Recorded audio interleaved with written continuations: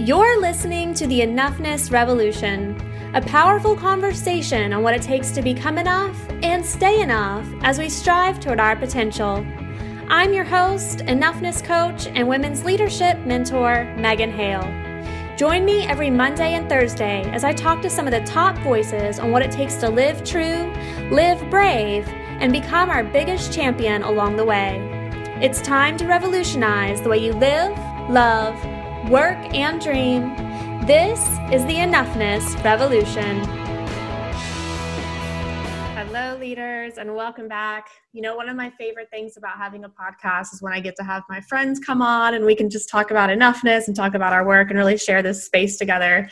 And today I'm speaking to one of my really good friends. She's, we've connected, I don't know how long ago now, but she's just one of those people I can reach out to at any time when I need some support or I need an ear to listen. And, it's the same for her. So I'm just so grateful for her coming on and sharing her wisdom and her story with you today. I'm speaking to Constance Lynn Hummel, who is a psychotherapist, a leadership coach, and business strategist who works with overachieving and often exhausted trailblazers and movement makers. She's passionate about helping individuals uncover the true values and beliefs that guide their decisions and empowers them to create personal and professional boundaries, plus communication strategies that support the freedom they crave in work and play. You can connect with Constance at constancelynn.com, and you can find that in the show notes. I'm so excited to share our conversation with you. So without further ado, here is Constance.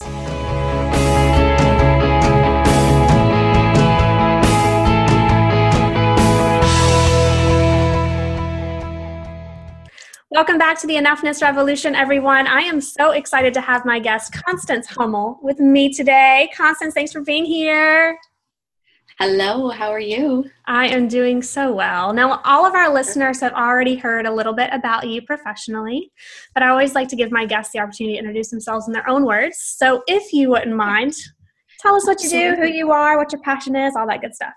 All the good stuff, yes. So, my name is Constance Lynn Hummel, and I am a psychotherapist, I'm a leadership coach, I'm a business strategist, and I work primarily with community leaders, trailblazers, and movement makers. So, people who are really at the forefront of changing whatever system that they're a part of, and they have new ideas and they're trying to innovate, and sometimes it can be tough at the top. Yes. So that's what I do, and I do that. I have a few different businesses and a few different ways that I work with people, but that's kind of the Cliff Notes version. I love it. Cliff Notes is. So we are going to be talking a lot about enoughness, the vulnerable work of enoughness, and I know that you just came back from your Daring Way facilitation workshop with Brene Brown, so I'm so excited to hear how that process has kind of impacted you and the way you see this work. But we're also going to be talking about leadership, which is something that I know is your area. So let us start by just talking about, from your own perspective, what is enoughness? So for me, I really look at enoughness is really just a peace in yourself. And peace with yourself, that it's not dependent on other people seeing your worth, that you actually are able to look yourself in the mirror and like what you see.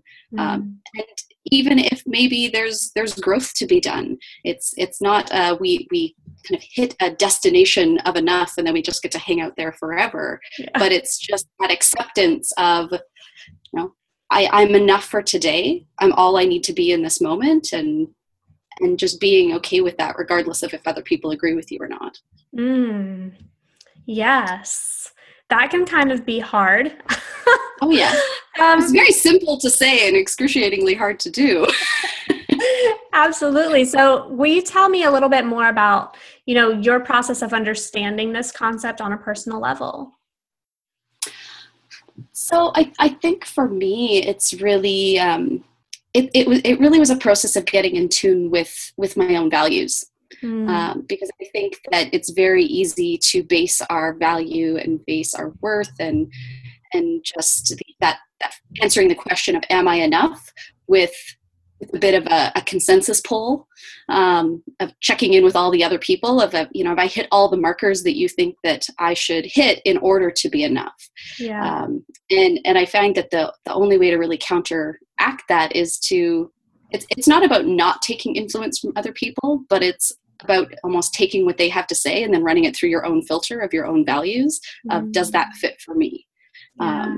And in order to do that, you have to know what your own values are, Yeah. which is always a bit of a process in itself. Yeah. I mean, we don't really talk about values so much in everyday language, do we? Mm-hmm. Oh, not at all. No. I always ask people, so tell me, what are your core values?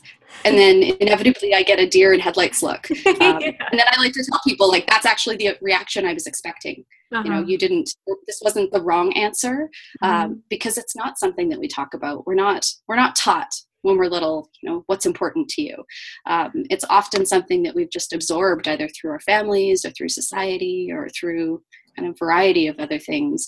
And so we never really take the time to check in of, like, does that still fit for me? Yeah. Even as we go across our life, our values are going to shift, and just that constant state of, is this still important to me? Is this still a priority? Yes. Yeah. And, you know, the thing that comes to mind that's like the closest thing to like mainstream values are kind of embedded in Danielle Laporte's work of core desired feelings. Mm-hmm. They're a little bit different than values, but I think when you're clear on how you want to feel, you're getting very close to what you hold important, right? Absolutely. So I love that that's kind of become more mainstream, where we're like, well, what are your CDFs? Everybody's like, oh, exactly. Well, this is how I want to feel. Like, all right, good. So we have some language to talk about that. And we're getting a little bit closer, because I think that you're right. When we talk about enoughness, we're really talking about, you know, how we're measuring up to our own values. Mm-hmm. And if we don't have any clarity there, we have no basis of comparison or measurement to know how well we're doing, right? Yeah. Well, and I mean, and there's actually been a lot of research on that with something called social comparison theory, and kind of negative comparison and positive comparison. And the thing with that is basically, if we're looking to figure out, like, am I doing better than you, or am I doing worse than you? And unfortunately, if we don't actually have our own set of values or our own benchmark internally, what happens is, well, if I think you're doing better than me, then I must suck. Yeah. I must not be enough. But as long as I think I'm doing better than you, then I'm doing amazing and everything's perfect. But it becomes so fragile because it's completely based off of factors that actually are completely outside of our control, and usually, you know, aren't very accurate to start with. Yeah. And I think that for me, you know, having a lot of experience trying to cultivate enoughness in that way is that you're never really building authentic worth, because you're comparing yourself to something outside of yourself that may or may not be important to you. Mm-hmm. And so authenticity is like a really big core factor of being enough. If you can't be your full self and embrace your full self, then you're always leaving like one piece of yourself out of the conversation, right? Mm-hmm. So that's why I always like to go ahead. I was just saying, I always just like to ask people when we start to get down to even just like, what's important to you? And that first list that people list off, and then like, is that really important to you? Or is that what you feel like should be important to you? Yeah. Because when we really get down to what's truly important or truly priority or truly a value, it's often very, very different than that first list that we spout off. That one's usually completely built off of somebody else. Yeah. And, you know, I can really identify with that. And, you know, I'm pregnant with my first child. And for a long time, I was just having another conversation with someone else. And they're like, you know, I've always wanted children. And for me, it wasn't that. I had to really sort through, like, do I want a child because I'm told that's what I should want? Or do I want a child because this is a real core desire of mine? And it took me a while to kind of peel through all of those different layers, because the impact of what is like socially acceptable is so intense. Exactly. So it's sometimes difficult to wade through all that of saying, well, what is my truth versus what I'm just being told I should want for happiness or fulfillment or what have you. Mm-hmm. Yeah. Well, I think it's like that for everything. It's like that for, you know, even should you get married? Mm-hmm. What kind of work should you do? What if you want to be a stay-at-home mom? Yeah. All of those things, it's always teasing apart those filters of, is this something that's really important to me or something that I want? Or is this just what I should want because that's what I've been told? Yeah. Because if we follow the should, often we're not very happy Yeah. We feel like we've done our job as far as society wants, but it's not what we really want. And it shows up eventually. Absolutely. That's actually when most of the people that I work with come to me, because they've done all of these shoulds and they're like, something's wrong with me because I'm not happy and I know that I'm supposed to be. And I'm like, no, like the blueprint for happiness is not going to be the same for every single person. And we have Absolutely. to peel back all of these layers to really find what your equation is, which is a lot of the work of enoughness, of taking off all of those layers of what it means to be enough and you defining it for yourself. Absolutely. I always tell people, like, you can't actually find a rule book for this. Yeah. A lot of the clients that I work with, they come in and they're like, so I've done this. Like, they've gone through the checklist of all the things that they're supposed to do to feel happy. And they're like, so obviously there just must be something else on this list that I'm missing. So if you could just let me know what that is, I'll do that. And then everything's going to be fine. And so they often are sorely disappointed when it's like, actually, no, this is not a checklist item. We're going to have to go inside and actually figure out for you, what's that look like? Because it's nothing I can tell you. Exactly. And I'm glad that you mentioned that, because I think for so many of us, when we're really searching for that missing piece, like we want somebody else to give us the answer when it's not in someone else's power to do. It's only an answer that we can provide for ourselves. And so sometimes the work itself is very frustrating because we just give me the answer. Just give me the answer. It's like, it doesn't work that way. I can give you any answer that you want, but it's not coming from you. And it has to come from you in order for it to feel right, and in order for it to feel aligned, in order for it to feel whole. Yeah. Well, and when we're searching for the answer, it's actually impossible to be authentic because, again, it's that search for the external benchmark of somebody out there has figured it out. And so if I can just find that person, if I can just read that book, if I can just take that course and find that mystical, magical answer, then I'll become that. I'll do whatever the answer says I need to do, and then everything's going to be okay. Yeah. Which it's that search for something that you're never going to find. And so hence that never enough, because it's always kind of on the horizon as opposed to just going inside. It's like, you're everything that you need is already there. It's with you today. It's with you at every moment, but we have to stop looking out and start looking in. Yeah. Yeah. And that's a very different perspective for a lot of people. To start looking inward for your own answers instead of outside of yourself. I know for me, when I first started doing that, it was hard for me to trust that the answers that I was like feeling like I had inside were like real, and that I could trust them. Because it's like the whole concept of like getting in touch with your guidance, like your internal guidance system. And when you're not used to engaging in that kind of dialogue, you're like, is this just me talking to myself? Is this like my ego talking? Like, is this real? Like, it's really hard to discern. And I think discernment it's a practice skill for sure. Learning to tell the difference between ego-based desires and what is really from your soul. Well, and I think too, depending on what growing up looked like for you, that can be even more difficult for some. If you grew up in a family where you said, hey, this is how I feel, and they said, no, that's wrong.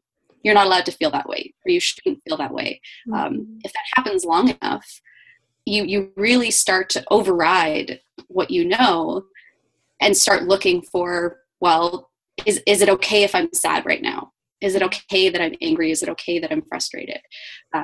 And so for some people, it's even harder than I think it is for most people.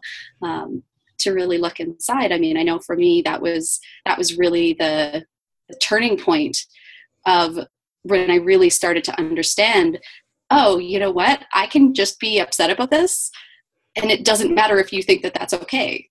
Yes. Like it was just this big light bulb moment, because I'd grown up with, this is as long as everybody else says you're good, you're good. And it doesn't really matter if you're happy or not. It's actually more important that you're fitting in. Yeah. Yeah. I had a similar experience too. Being, I don't know if you have siblings or not. I'm the oldest of 4. And so I remember, very early on, like I had to be the big girl. I had to be, help mom, help dad. And the way that message was like interpreted in my little small mind is that there isn't enough time or energy for me to really be upset about anything, because I have to be the big girl. I have to kind of keep it all together. And so I took on this responsibility really early on, not knowing that I was doing that. And then later on in adulthood, it was still hard for me to say, it's okay for you to like express your emotions now. Like there's enough room and space here for you to do it, because there was a lot of blocks around it just from how I had interpreted all of that growing up. Well, and for me, I'm an only child. Mm-hmm.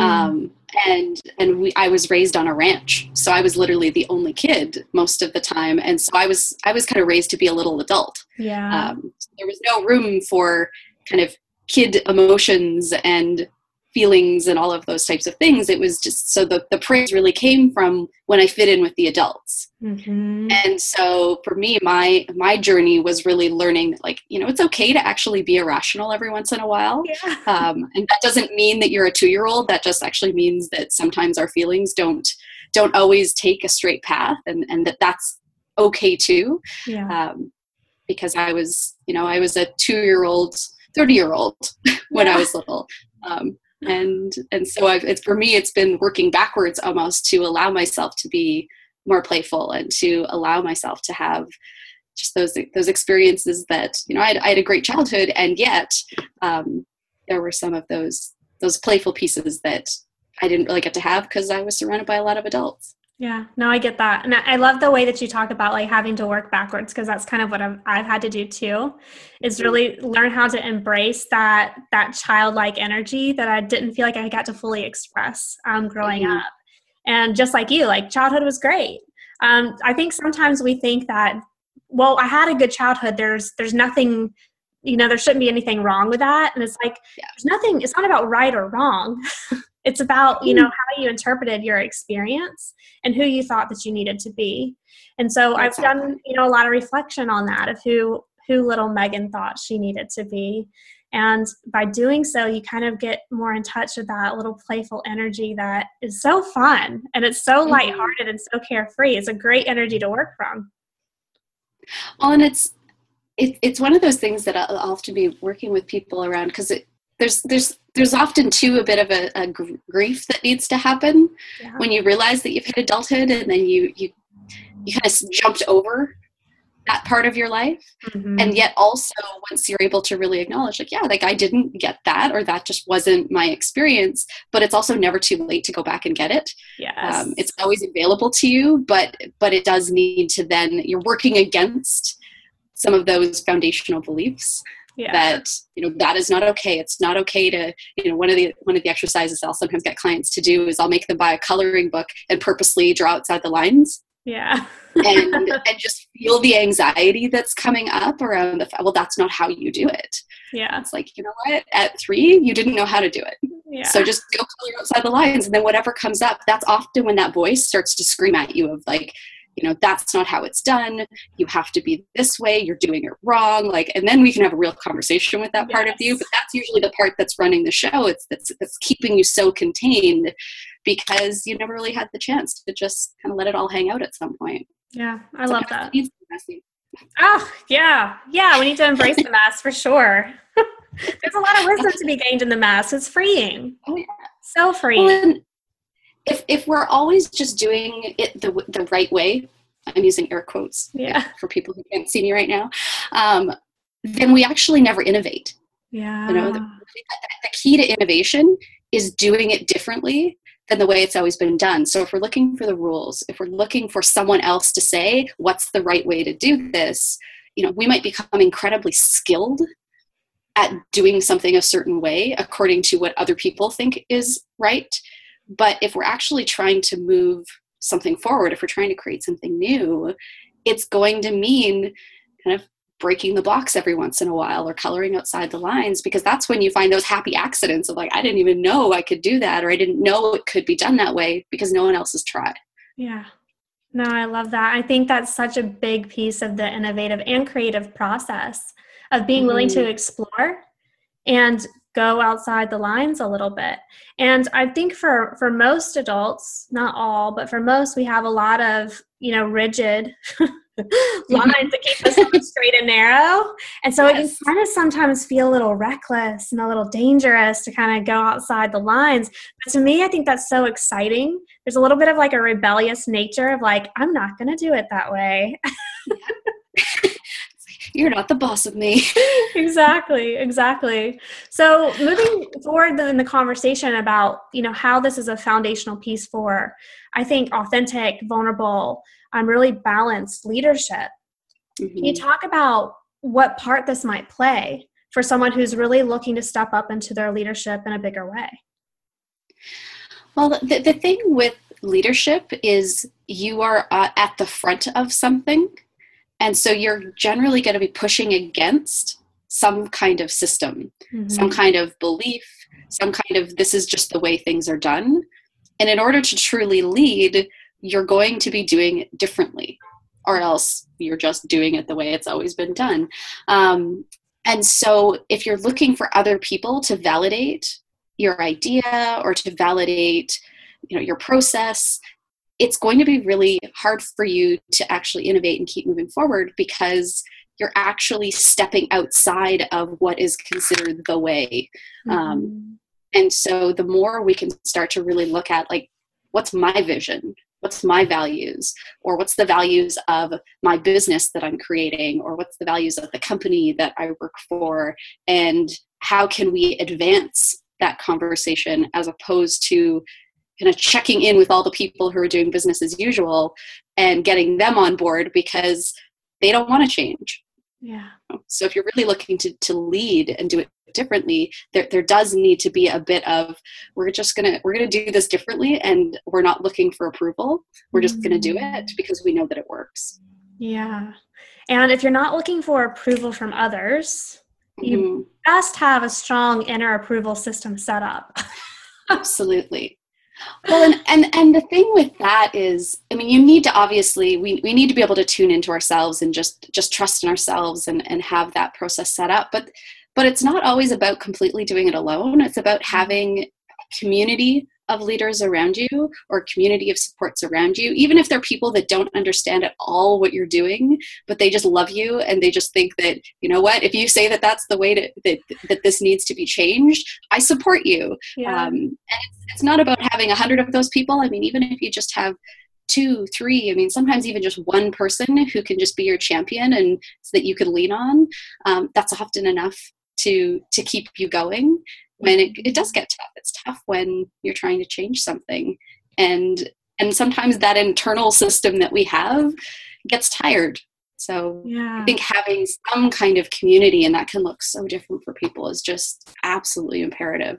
No, I completely agree. One of the main core values that I have in my life and in my business is sisterhood, of really bringing women together where you have kind of, and Brene talks about this in her work too, especially when she talks about trust and boundaries, that you have to have a vault. You have to have this safe group of people that you can let it all hang out with and lean on them for that emotional support, because change is hard. And I don't think that, I don't know where this idea came from that change is supposed to be easy and like lickety split. Like that's not the change process at all. No. It is messy as hell. And it's one step forward and often 3 steps back, in the beginning stages. And it's difficult and it's vulnerable and it can be extremely uncomfortable.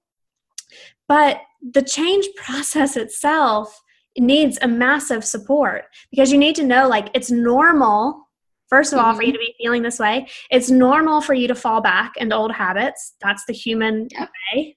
And you have to have people who are there to kind of cheer you on when you do go through those really tough moments of like, I'm ready to give up. Like, this is just way too hard. And especially when you're trying to make a change at, any type of community level. Yeah. You're going against a major current there. So you better have the support that can hold that space for you to be vulnerable and let it all out, and to still know that you're enough, even when you're feeling all of these emotions. That helps you step forward, I think, more boldly in your own leadership. Absolutely. I find that kind of the ways that we really move forward is through community. even if it's kind of leaders of different communities leaning on each other, if they're not able to necessarily lean into their own communities, or it's just finding that place. And I know with your program, you have the sisterhood. I know I run a program for therapists, helping them in their business. And we have a place where they can actually just say, this is hard. It's really hard being authentic. And it's hard. And I don't like the fact sometimes that I have to be the one that I'm supposed to have answers, and sometimes I don't have them. And just having a place where you can be completely honest with, this is where I'm at. And just does anyone else feel the same way? Yeah. Not even looking for answers. Sometimes it's just more of a, like, I'm not alone here, right? Like, I'm not crazy. This is just really hard, and it's scary putting yourself out there. And yes, I feel you. Yeah. Yeah. And I think, something just came up. It's like, it can be tough being human. Mm-hmm. Oh yeah. And I don't think that oftentimes we give ourselves enough credit for how difficult it can really be. Because we all have that inner critic. Mm-hmm. We all have our own fears. And we also all have our own dreams and visions. And usually our dreams and visions require us to go right up against fear. And that's not an easy process for anybody. I think that you get better at it the more you do it. You build a lot more confidence in yourself to, manage fear, to play nice with fear, to recognize fear, to talk to fear and say, I see that you're here, but you're not going to stop me. But it's not to say that it ever feels like warm and fuzzy. I think oftentimes, like, the human desire is that eventually I'm going to be able to master this to the point where it doesn't faze me at all. And you're like, yes, no, because that would be perfection. That would be ideal. And humans, like, that's just not how we operate. Absolutely. I mean, I remember I was working with someone once, and they were like, okay, so I'm doing the journaling, I'm doing the meditation, I've checked in with my values, I'm doing all these things. This is awesome. I feel the best I've ever felt. So how long do I have to do this for? Yeah. And I was like, you're really not going to like the answer for the rest of your life. Yeah. And they were like, what? I'm like, this isn't just a destination. You haven't just arrived. Yeah. There's always going to be that next level. As soon as we start to feel really, really comfortable somewhere, I always say there's like the plateau, and then there's just going to be something that's going to be that next challenge. Because if we're not growing, often we're stagnating. So it doesn't mean that we need to constantly be battling our fears and like every second of every day, because that's exhausting. And really nobody wants to live like that. But it's just that constant thing of, okay, am I being the person that I want to be today? Yeah. Just that is tough. I mean, it's a simple thing to say, but an excruciatingly hard thing to do. In every moment, am I being accountable? Mm-hmm. Am I living my values? Am I being the person that I'm proud of being? And inevitably, the answer is not always going to be yes. Right. And then we just get back up and try again. Yeah. And then just repeat that every day for the rest of your life. Yeah. No, but I think that's like, and for me, what I've noticed, the moments where I feel like I've arrived the most is when there's like a high level of acceptance that this is the way it is. And there is no end to the work. It's being diligent about the work. It's being devoted to the work. And that in and of itself is arriving every single day for your own self, and saying, it's okay for me to have all of these feelings. It's okay for me to be human. I'm still enough in spite of all that. Because I think for so many of us, we try and like perfect self-development. And you're like, you're never going to get there. Like, you're going to wear yourself out trying to get there. Like, stop. Oh yeah. Like, stop taking one more course. Yeah. One more book is not going to allow you to reach enlightenment. Like, you're going to learn something. Absolutely. But sometimes you just need to just be in your own skin. Yeah. I had a client who gave me such a great metaphor, and I told her, I was like, I'm stealing that. I'm sorry. Where she was talking about how she was trying to be more like a tree because, when a tree is a seed, it's perfect. It's exactly the way it's supposed to be. And then when it sprouts, even if it's under the ground, it's perfect. Like, we would never be like, oh, that is that is not enough. And then once it's above the ground and maybe it only has 2 leaves, like, it's still perfect. And then as it grows and grows and grows, and, whether it's 10 feet tall or 60 feet tall, it's exactly the tree it was supposed to be that day. And I just thought it was such a lovely way of looking at personal growth. Yeah. That it's always like, I will only be enough when I'm a 60-foot tree, then the entire journey of life, you're never there. And so basically the day you die, you finally get to be enough. And I'm like, that does not seem like a good way to live your life. Yeah. So it's just recognizing in every day and every step of our growth, like you're exactly where you're supposed to be. And there's always room to do it differently. But in this moment, in this day, you have all you need. Mm-hmm. No, I love that. Yeah, I've had, some of my favorite clients, when they really, like when people really start to get into the work, there's like this hunger. There's this hunger to learn. There's this hunger to shift perspective. There's this hunger to just absorb knowledge. And that phase is really, really fun. Mm-hmm. And my clients will often say, well, so when am I going to be done with this phase? I'm like, you're going to hit an integration phase at some point where instead of absorbing, you're letting all of this just kind of seep in. And you're going to notice how it's changed you. And you're going to integrate it. And it's going to change your perspective on a lot of things. The way you live your life is going to shift dramatically. The way you view yourself is going to be changed. And you'll stay in this spot until it's that next level where you're ready to take it a little bit further. And you'll go through that absorption process again. That hunger will be there, saying, I want to grow in this direction. And, that's, I think, the process of growth is that we always have seasons that we go through. Sometimes we're just so hungry, but then we also have to have that time where we're digesting. Yeah. Just letting it all seep in. And how does this shift me? And then we just continue to go forward, and you're enough in every single season.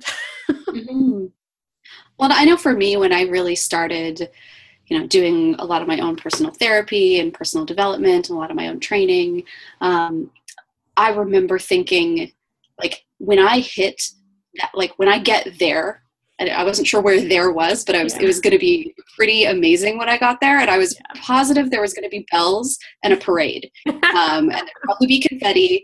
And I would just like walk through the door, and all of a sudden it would be like, you have arrived, you are enough. Like you have got to where you were going. And I told this to my therapist, and she just kind of nodded and was like, well, it might look a little different than that. And I was like, no, like I will know.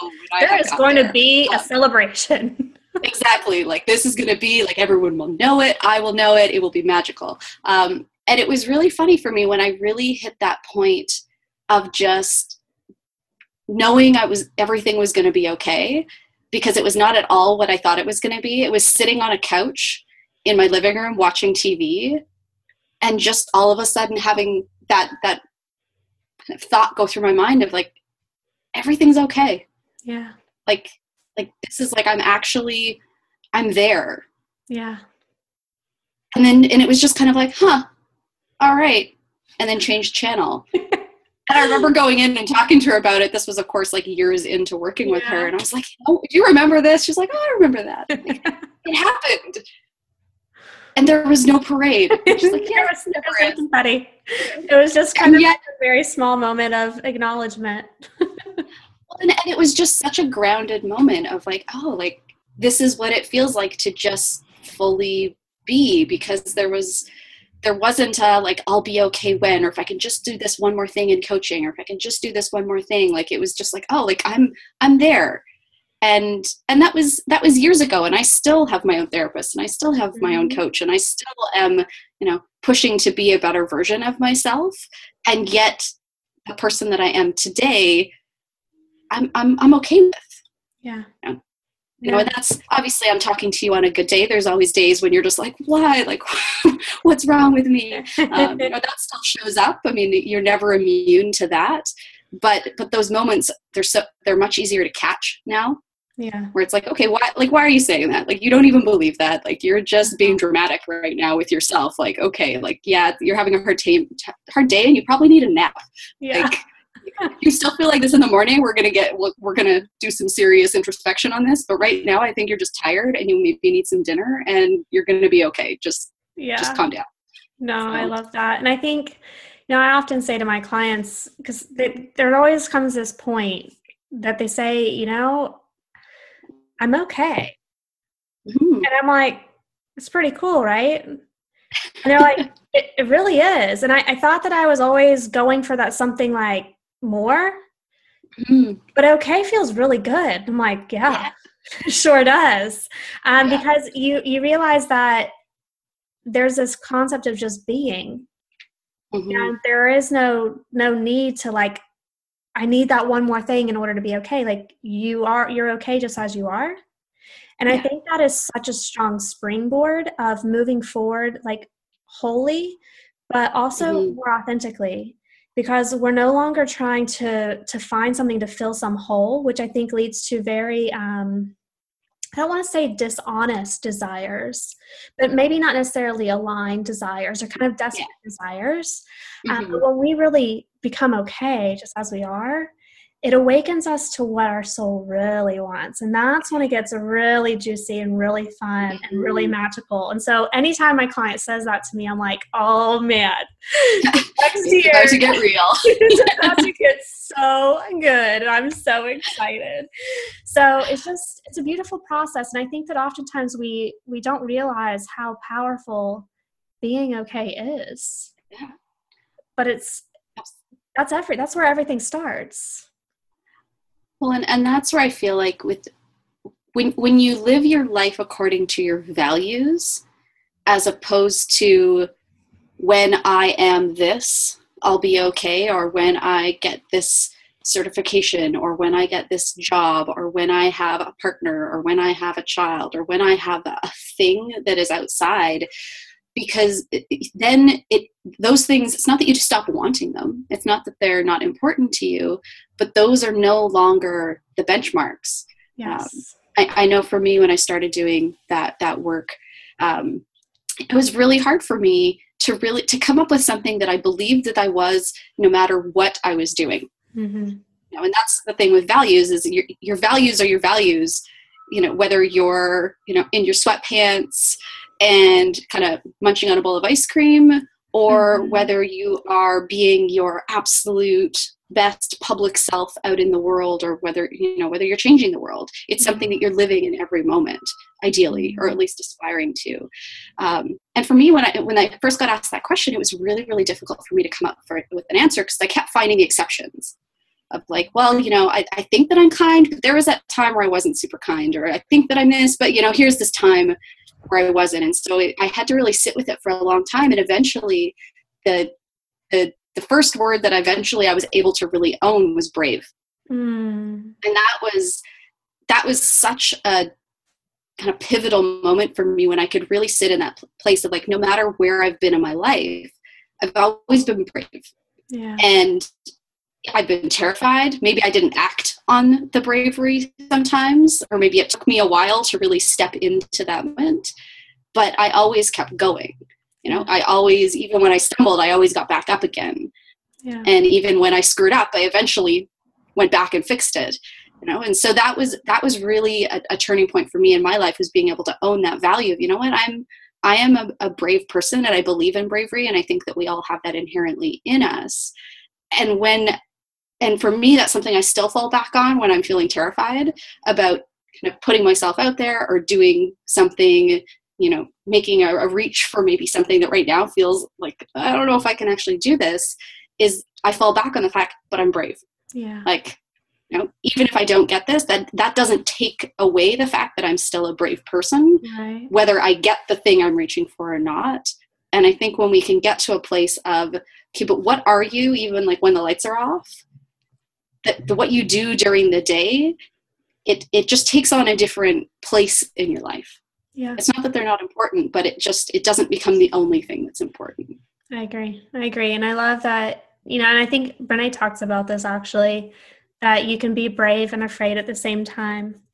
Oh yeah. They don't have to be separate, right? And so I think I love that. I love that you brought that up. Bravery is such a great value to have, and to know that as long as you're keeping on pressing on, like that's the most brave thing that you could ever do. Just living in general, I feel like, is just a brave act. I mean, it's a crazy world, and every single one of us, we have our own stuff going on. And so the fact that we just keep getting up and keep trying, I think that's just, it's brave.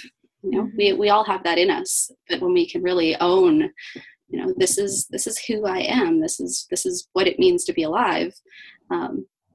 the rest just doesn't feel so scary. Yeah, I love it. So Constance, we're getting ready to wrap up our conversation today. And are there any last words of wisdom that you would like to share with the listeners on enoughness or leadership or anything that you're just feeling called to share?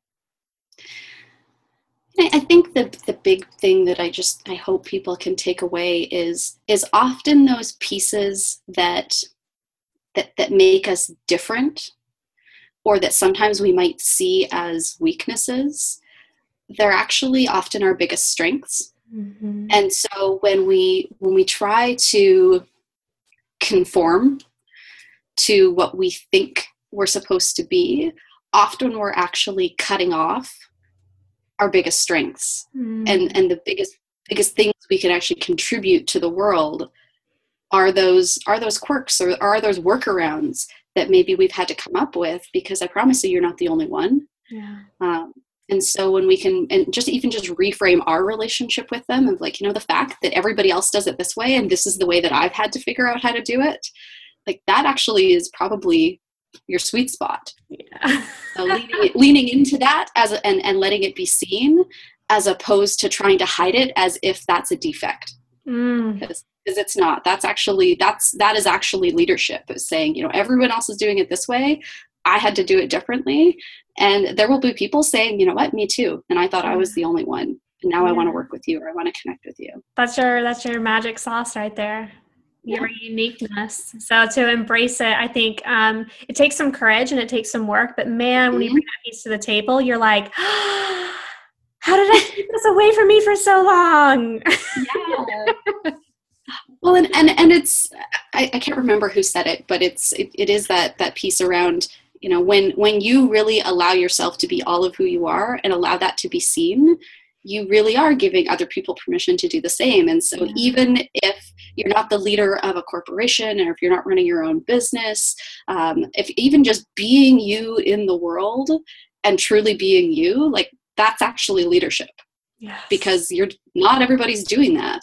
Right. And so just allowing yourself to just truly embrace all of who you are, you're actually starting a revolution. So. Yes. So you brought that full circle, girl. I love it. Constance, thank you so much for being here with me today. And for all of our listeners, thank you for sharing this space with us as we really just dug into enoughness and leadership and starting your own revolution. So we will see you back on the Enoughness Revolution very soon. Bye. Thank you so much for joining us on the Enoughness Revolution. If today's episode rocked your world or added value to your life, I'd love for you to let us know by leaving a quick review on iTunes. The Enoughness Revolution is a global conversation for owning who we are as women and owning who we are as leaders. If you're ready to break free from the destructive stories of not enough and step boldly into your own leadership, visit me at megan-hale.com for one-on-one coaching, group programs, and courses, all designed to empower you to lead. Until next time, you're beautiful, you're powerful, you're capable of achieving everything you desire. Claim your enoughness, sister, and unleash the fierce feminine leader within.